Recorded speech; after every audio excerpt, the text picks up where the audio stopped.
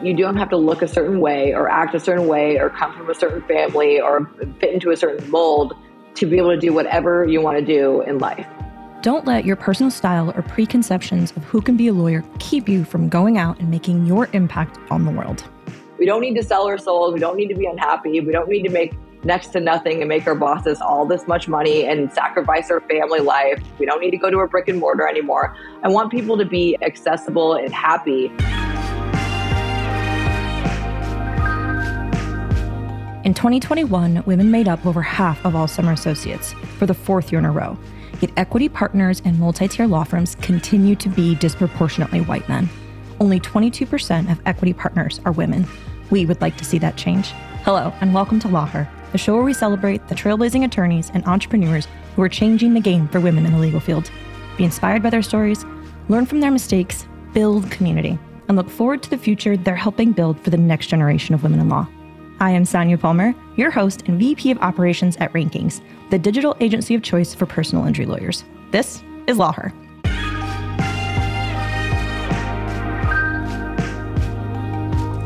At every single turn, Kathleen Martinez has been underestimated, put in a box. Because of her appearance, male peers cut her down. She was given administrative work at a firm even after passing the bar, told never to market on social and appear a very specific way if she wanted to be taken seriously. But she is not defined by the expectations of others. She transferred to an all-girls school, went to law school, passed the bar, outperformed her male colleagues, started her own firm, took her old firm's clients with her. She has a TikTok account that is nearly 900,000 followers strong, doesn't spend a dime on marketing. Kathleen subverts the stereotypes of who can be a lawyer, and she does it clad in all pink. Let's dive in.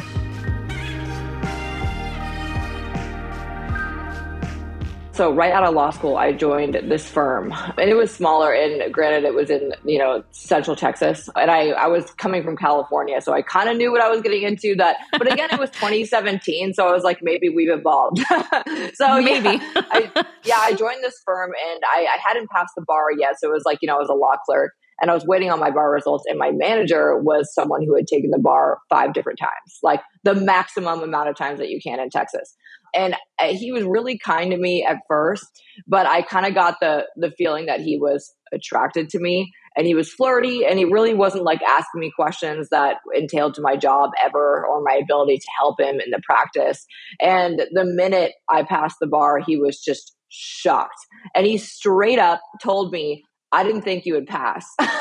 I was like, and I figured he would say that because because it took him 5 times. So he had already put me in a box as dumb. So there's no way I was going to pass on the first time. So when I did, the way he treated me was beyond. Absolutely. So I realized after I passed the bar, my duties didn't change. He was giving me law clerk duties, but not even law clerk duties. He had reduced my duties to some like purely clerical. And the way he treated me was horrible. And the more I pushed, the more he was getting anxious about it. So he would, make up stories to the owner of the company about how I was difficult, how I was too emotional, how I was too competitive, I was aggressive. And then I straight up just went to the owner of the company and went, "Look, you're paying me good money, and I'm not doing the work because your manager won't let me do it." But at the end of the day, this manager and him had been working together for 10 years. So there was no way he was going to take my word over it. So finally, I basically get fired. The manager puts me in a room and he's like, "We've decided you don't fit in and you're just too aggressive. And obviously you're not okay with the company culture." I was like, well, I just wanted to do more work for what I was getting paid.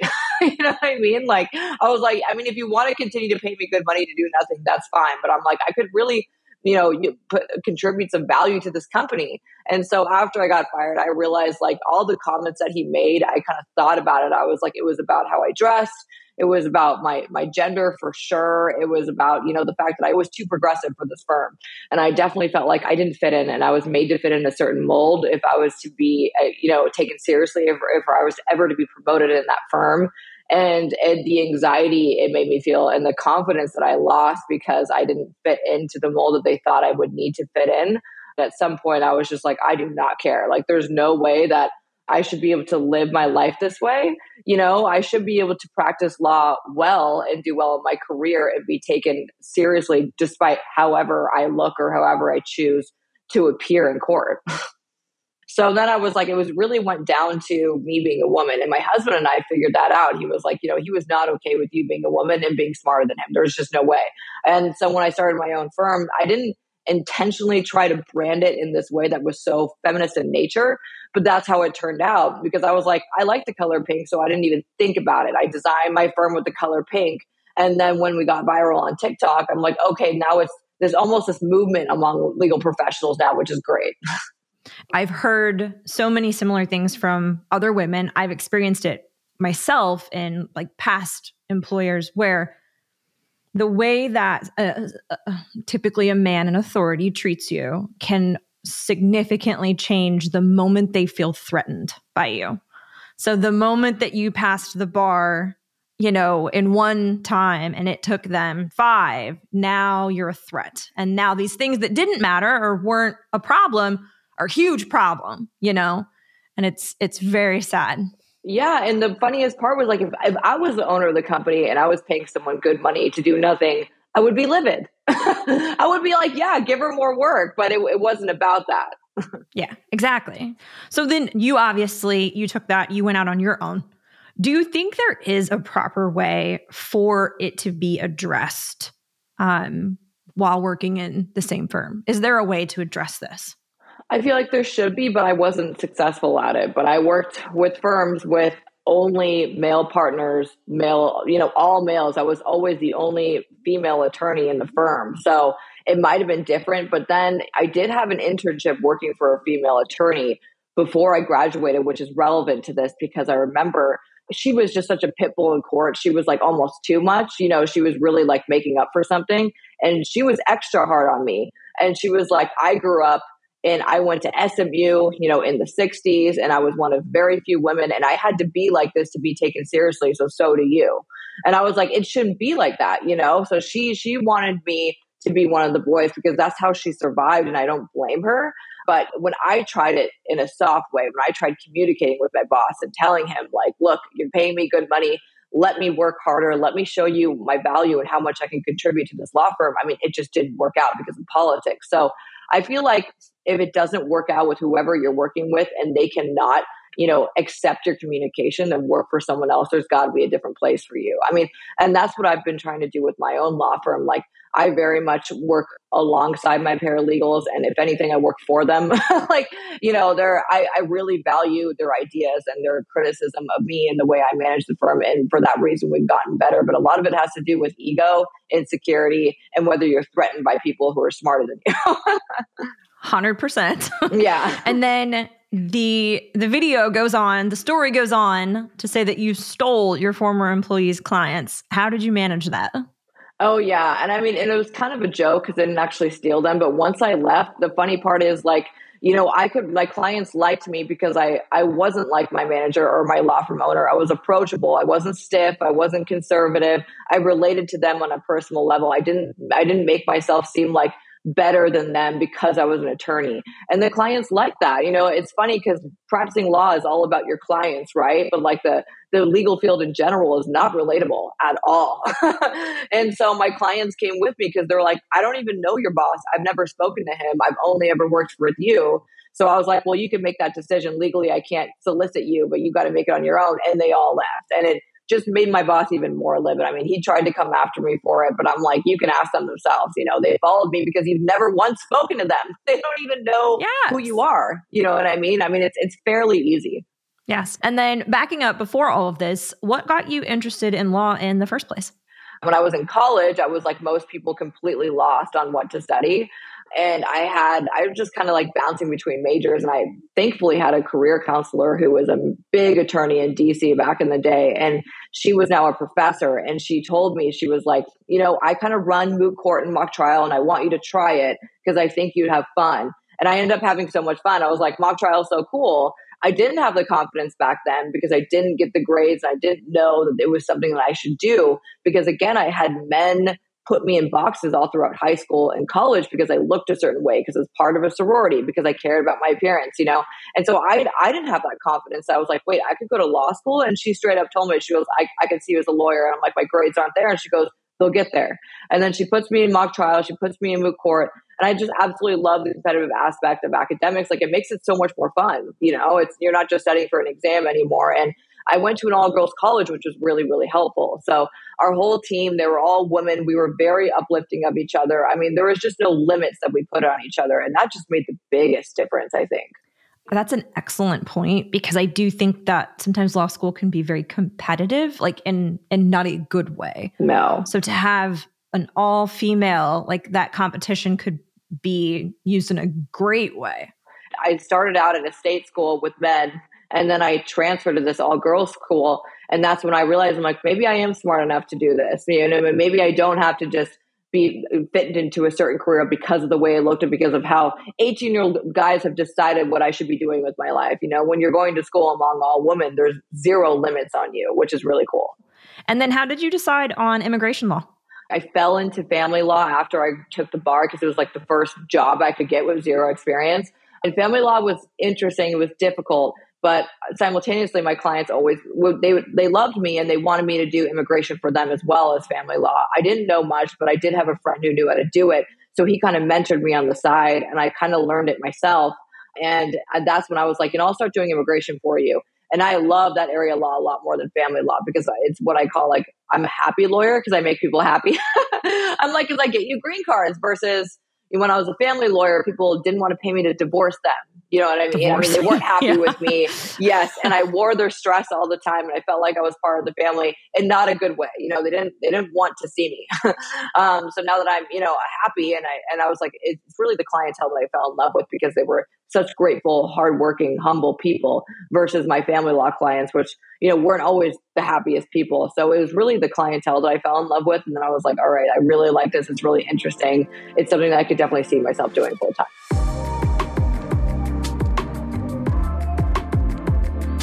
Kathleen experienced sexism firsthand, but with the internet providing much needed transparency, she remains optimistic about the path forward.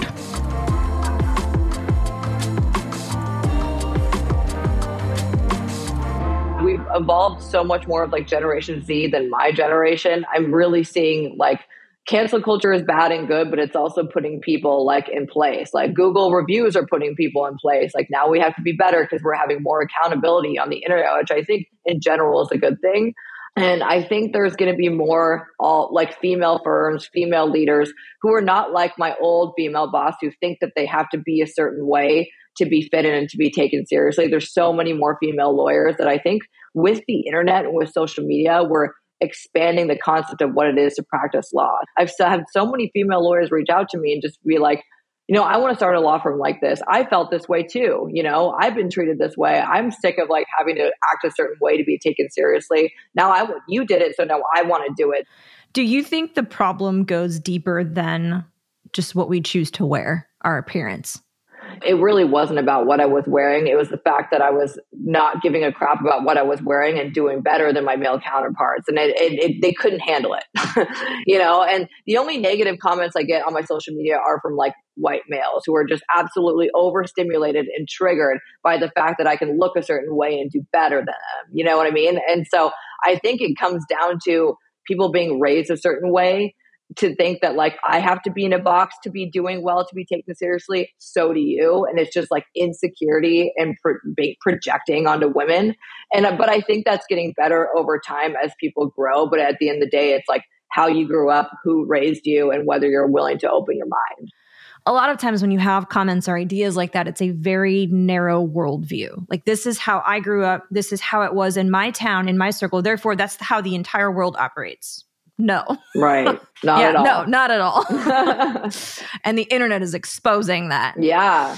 And then as a society, we have this idea that lawyers are buttoned up, boring, mean, sometimes zero sense of humor. Yeah. It's not always a pretty picture. Not at all. And I talked with Reb Maisel earlier this year about the importance of representation for women on social media. Mm-hmm. How do you think like your existence changes the way we think of lawyers or who can be a lawyer? I've told my story how I wasn't taken seriously. I wasn't treated well because of the way I looked. And now I'm doing so much better. And now I'm so much more successful almost because of the way I look. So, I mean, I think it's teaching people on social media that we're changing the meaning of what a lawyer is and how you should look like to be taken seriously or to become a lawyer. So I think it'll encourage a lot more people maybe to apply to law school, hopefully.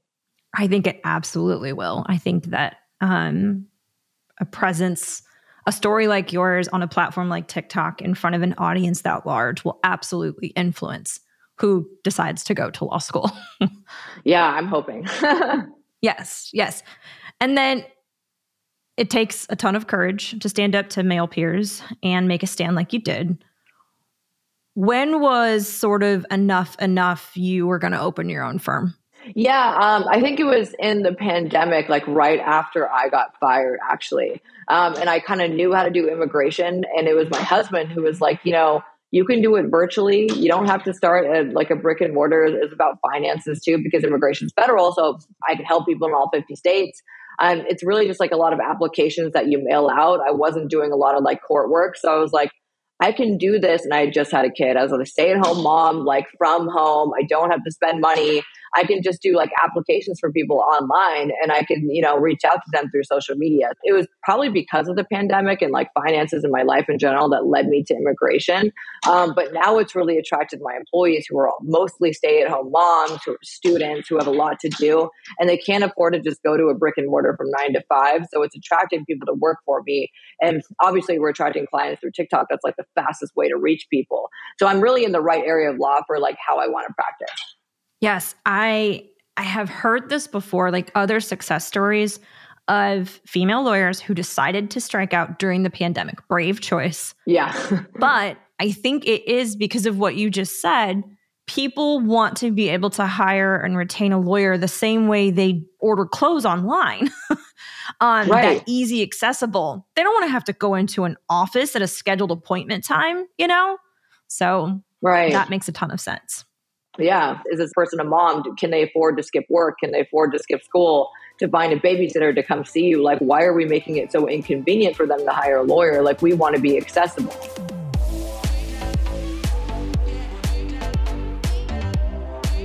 Kathleen has leaned into the Elwood's Legally Blonde vibe. Her branding is extremely polished. More than a color, the all-pink marketing sends a clear signal.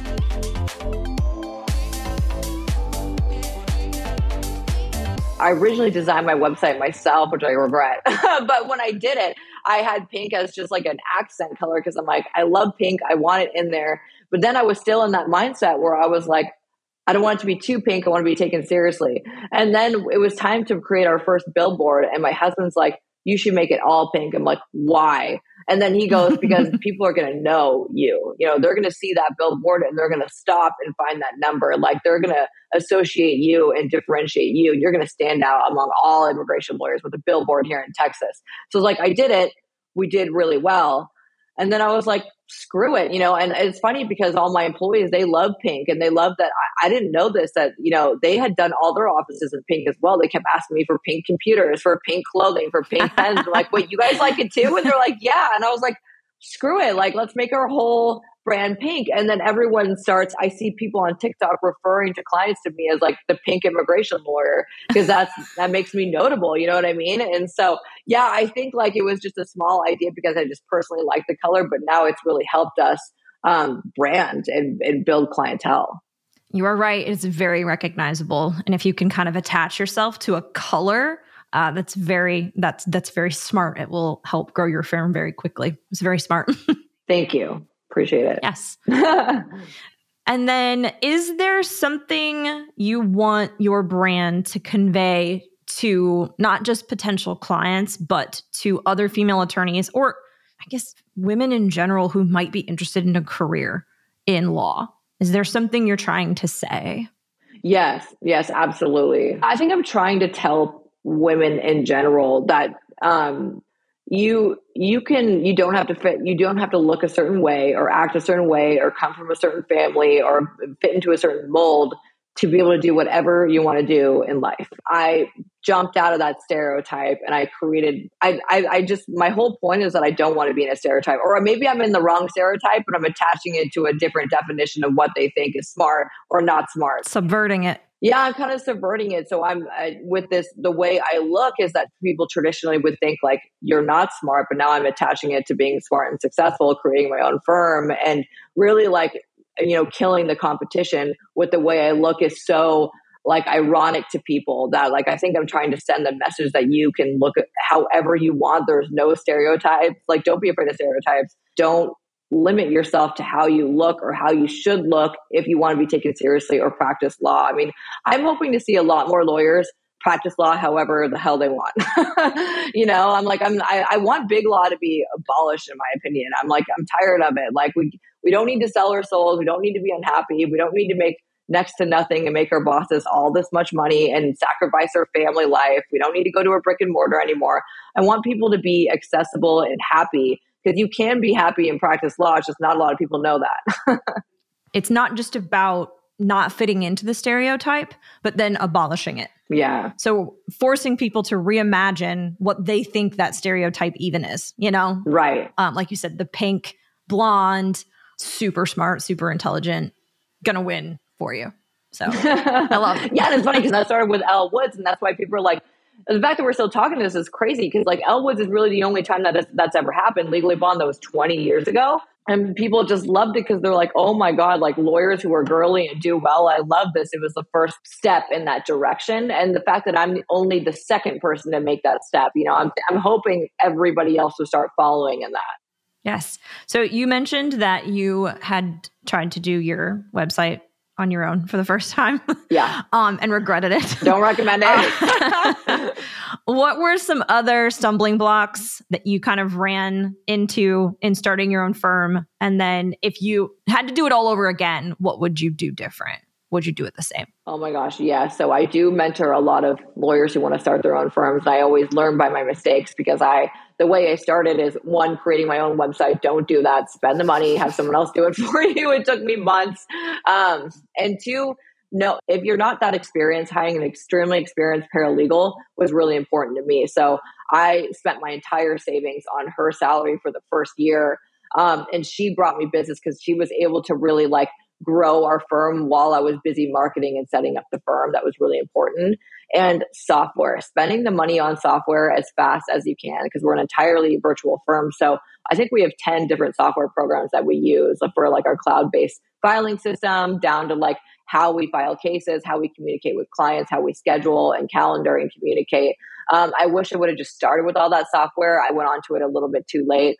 Obviously, a great CPA is like number one. I mean, I was cheap about it at first, and I had bad CPAs, and then I found a really good one who's basically running my firm for me financially. So that was really great. The fastest way I made my firm so efficient is keeping everything online. So we're entirely virtual. We don't have any physical filings. We don't have paperwork. We don't deal with anything physically. Everything's virtual. So and we're able to practice law faster. We're able to take in a lot more clients, and we're able to shoot them out even faster, And so I think that's super important, as well as obviously utilizing social media for marketing. That is so important. As an associate, I was trained not to advertise. Traditionally, that's looked down upon. You don't want to be like an ambulance chaser, like personal injury attorneys here in Texas. But the problem is with their cheesy ads, they're killing it. They do really well. Killing it. Yeah. Yes. Clients buy into that. Like, I was trained by attorneys who are like, word of mouth is the best way. You want to be word of mouth. But I was like, okay, or I could get more clients by just directly communicating with them through social media. Everyone's on TikTok. The algorithm is incredible. You can reach 10 million people in a day. There's 10 million clients in a day. You know what I mean? Like, why would you refer on word of mouth just because it's cool? So I think like breaking the barriers in terms of advertising is super important as well. Absolutely. And I think that you can rely on word of mouth or even referrals, but you can't grow a firm that way. No. When you want to grow and start taking on more clients, hiring staff, you have to do marketing. You have to. In law school, we're not really like educated on really how to be a lawyer at all, but like really how to own a business. I have no idea how to own a business. My parents are not entrepreneurs. I didn't have a clue. I never take a marketing class in my life. But now I'm really into marketing.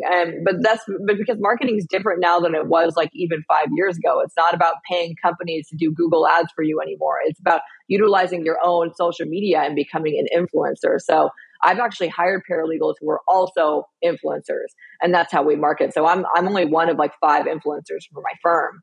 So that way we're always on social media. We're always reaching people, and we aren't spending a dime on marketing, which is really great.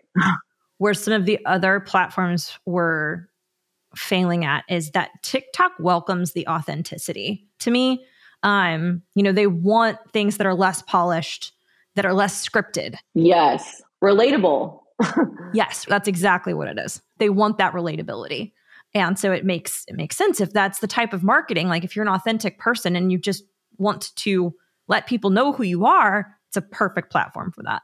Yeah, it's funny because I see lawyers, because I mentor a lot of lawyers who want to grow on social media, and I see they're starting TikTok videos and they're sitting at a desk with their arms closed and they're talking very professionally. And I'm like, Generation Z does not care for that. Like, we don't have the attention span to listen to your lecture, about like what is a green card and how to get it. Like, you need to be engaging, you need to be funny, you need to be not professional. And I think that's the biggest barrier that lawyers have a really hard time, because they're like, I want to be taken seriously. I'm like, your clients don't care.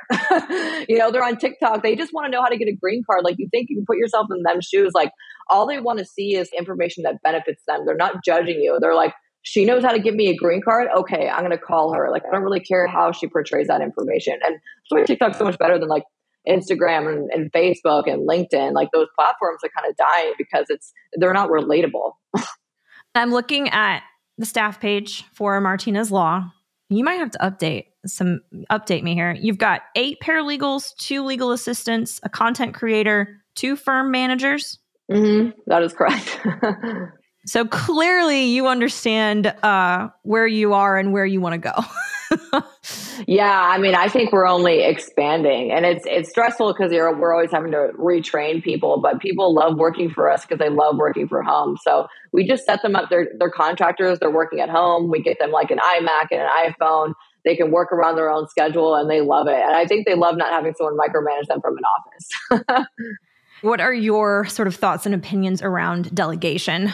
It was challenging at the beginning because I wasn't really there to like micromanage everything, but we've come up with a system where we have like 3 different forms of review. I have 2 firm managers review everything, and then I review it, and then we send it to the client. But everything gets uploaded to the drive, and we're constantly looking at documents. We constantly have like 6 pairs of eyes looking at every case online. So it's not like, a brick and mortar when a paralegal just has a piece of paper that they're looking at. I maybe look at it and miss something. It's constantly online. So I think it serves for better review. And I also hire extremely experienced paralegals, like extremely. I mean, these people have like 10 years of experience. So I've actually learned a lot from them. They have much more experience than I do. So I think online, it's tricky at first, especially if you have trust issues and you want to micromanage, but having everything on a cloud-based system and software actually makes it easier for us to review and communicate, I think. Yeah, super efficient. I love it. And then you are very busy. Thank you. What do you do how do you decompress? How do you relax? Do you have any rituals or routines? Definitely work hard, play hard. Like, my hobbies are like going out and eating and drinking with my husband and socializing and, traveling. I mean, I'm not like climbing mountains or, like knitting, I think I'm more relatable to my clients in that way, is that like, I like to play hard, and I've done that since law school. So I'm not someone who likes to stay in. But at the same time, my husband and I are addicted to television. So we love getting, like everybody else, like I'm watching Yellowstone like every single night in White Lotus. And so I love to live my life through like others on television. So I don't think I'm very well balanced, to be honest, but like, I think I have the personality where I can handle it. And I'm fine working all the time because it's mine. And to me, it's not a chore because it's my business and I love marketing and it's like a hobby for me. And so my firm, like, I enjoy it and I never feel burned out, which is nice. I guess I don't need that much balance. And some people do, but I don't, luckily. To me, it's always been like integration. I know when I need to take a break, but when people ask me my hobby, I often tell them I like to sit on patios. Like, that's I like to go to a restaurant. I like to get a beer or a coffee. Like, yes, that's my hobby. Me too. That's how I de-stress. Yeah. So that's usually you're just, let's go out. Yeah. Like, I literally just want to go out and like eat and drink with my husband and just sit there. That's about it. Yeah. Yeah. Go to a new restaurant. That's how I de-stress. I think that's how most of us decompress, but people aren't honest about it. Like it's so funny. Like, yeah, I don't think it dawns on them. Yeah, I was telling Tamron Hall on the Tamron Hall show, she's like, what are your hobbies? I'm like, eating, drinking, watching TV. Like most people. I'm an American. Yeah, I'm an American. I'm busy.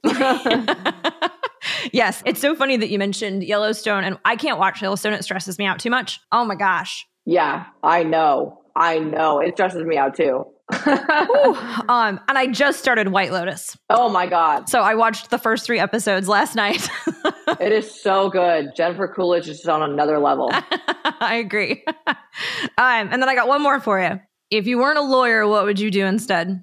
I'd probably just be some kind of influencer, I'm assuming. Like maybe in marketing, because it's so funny because my firm makes fun of me. They're like, you're the influencer and we do all the work. I'm like, 100%. So maybe I would influence for a different company, but I'm probably doing the exact same thing if it's not a law firm.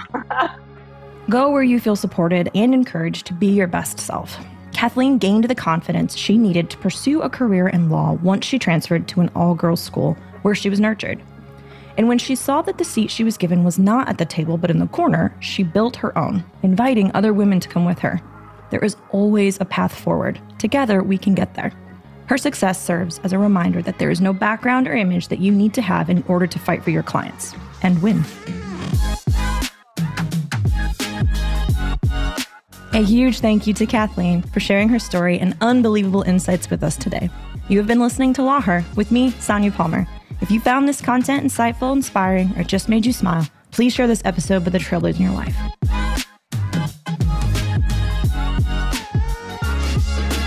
For more about Kathleen, check out our show notes. And while you're there, please leave us a review or a 5-star rating. It really goes a long way for others to discover the show. And I will see you next week on Law Her, where we'll shed light on how another of the brightest and boldest women in the legal industry climbed to the top of her field.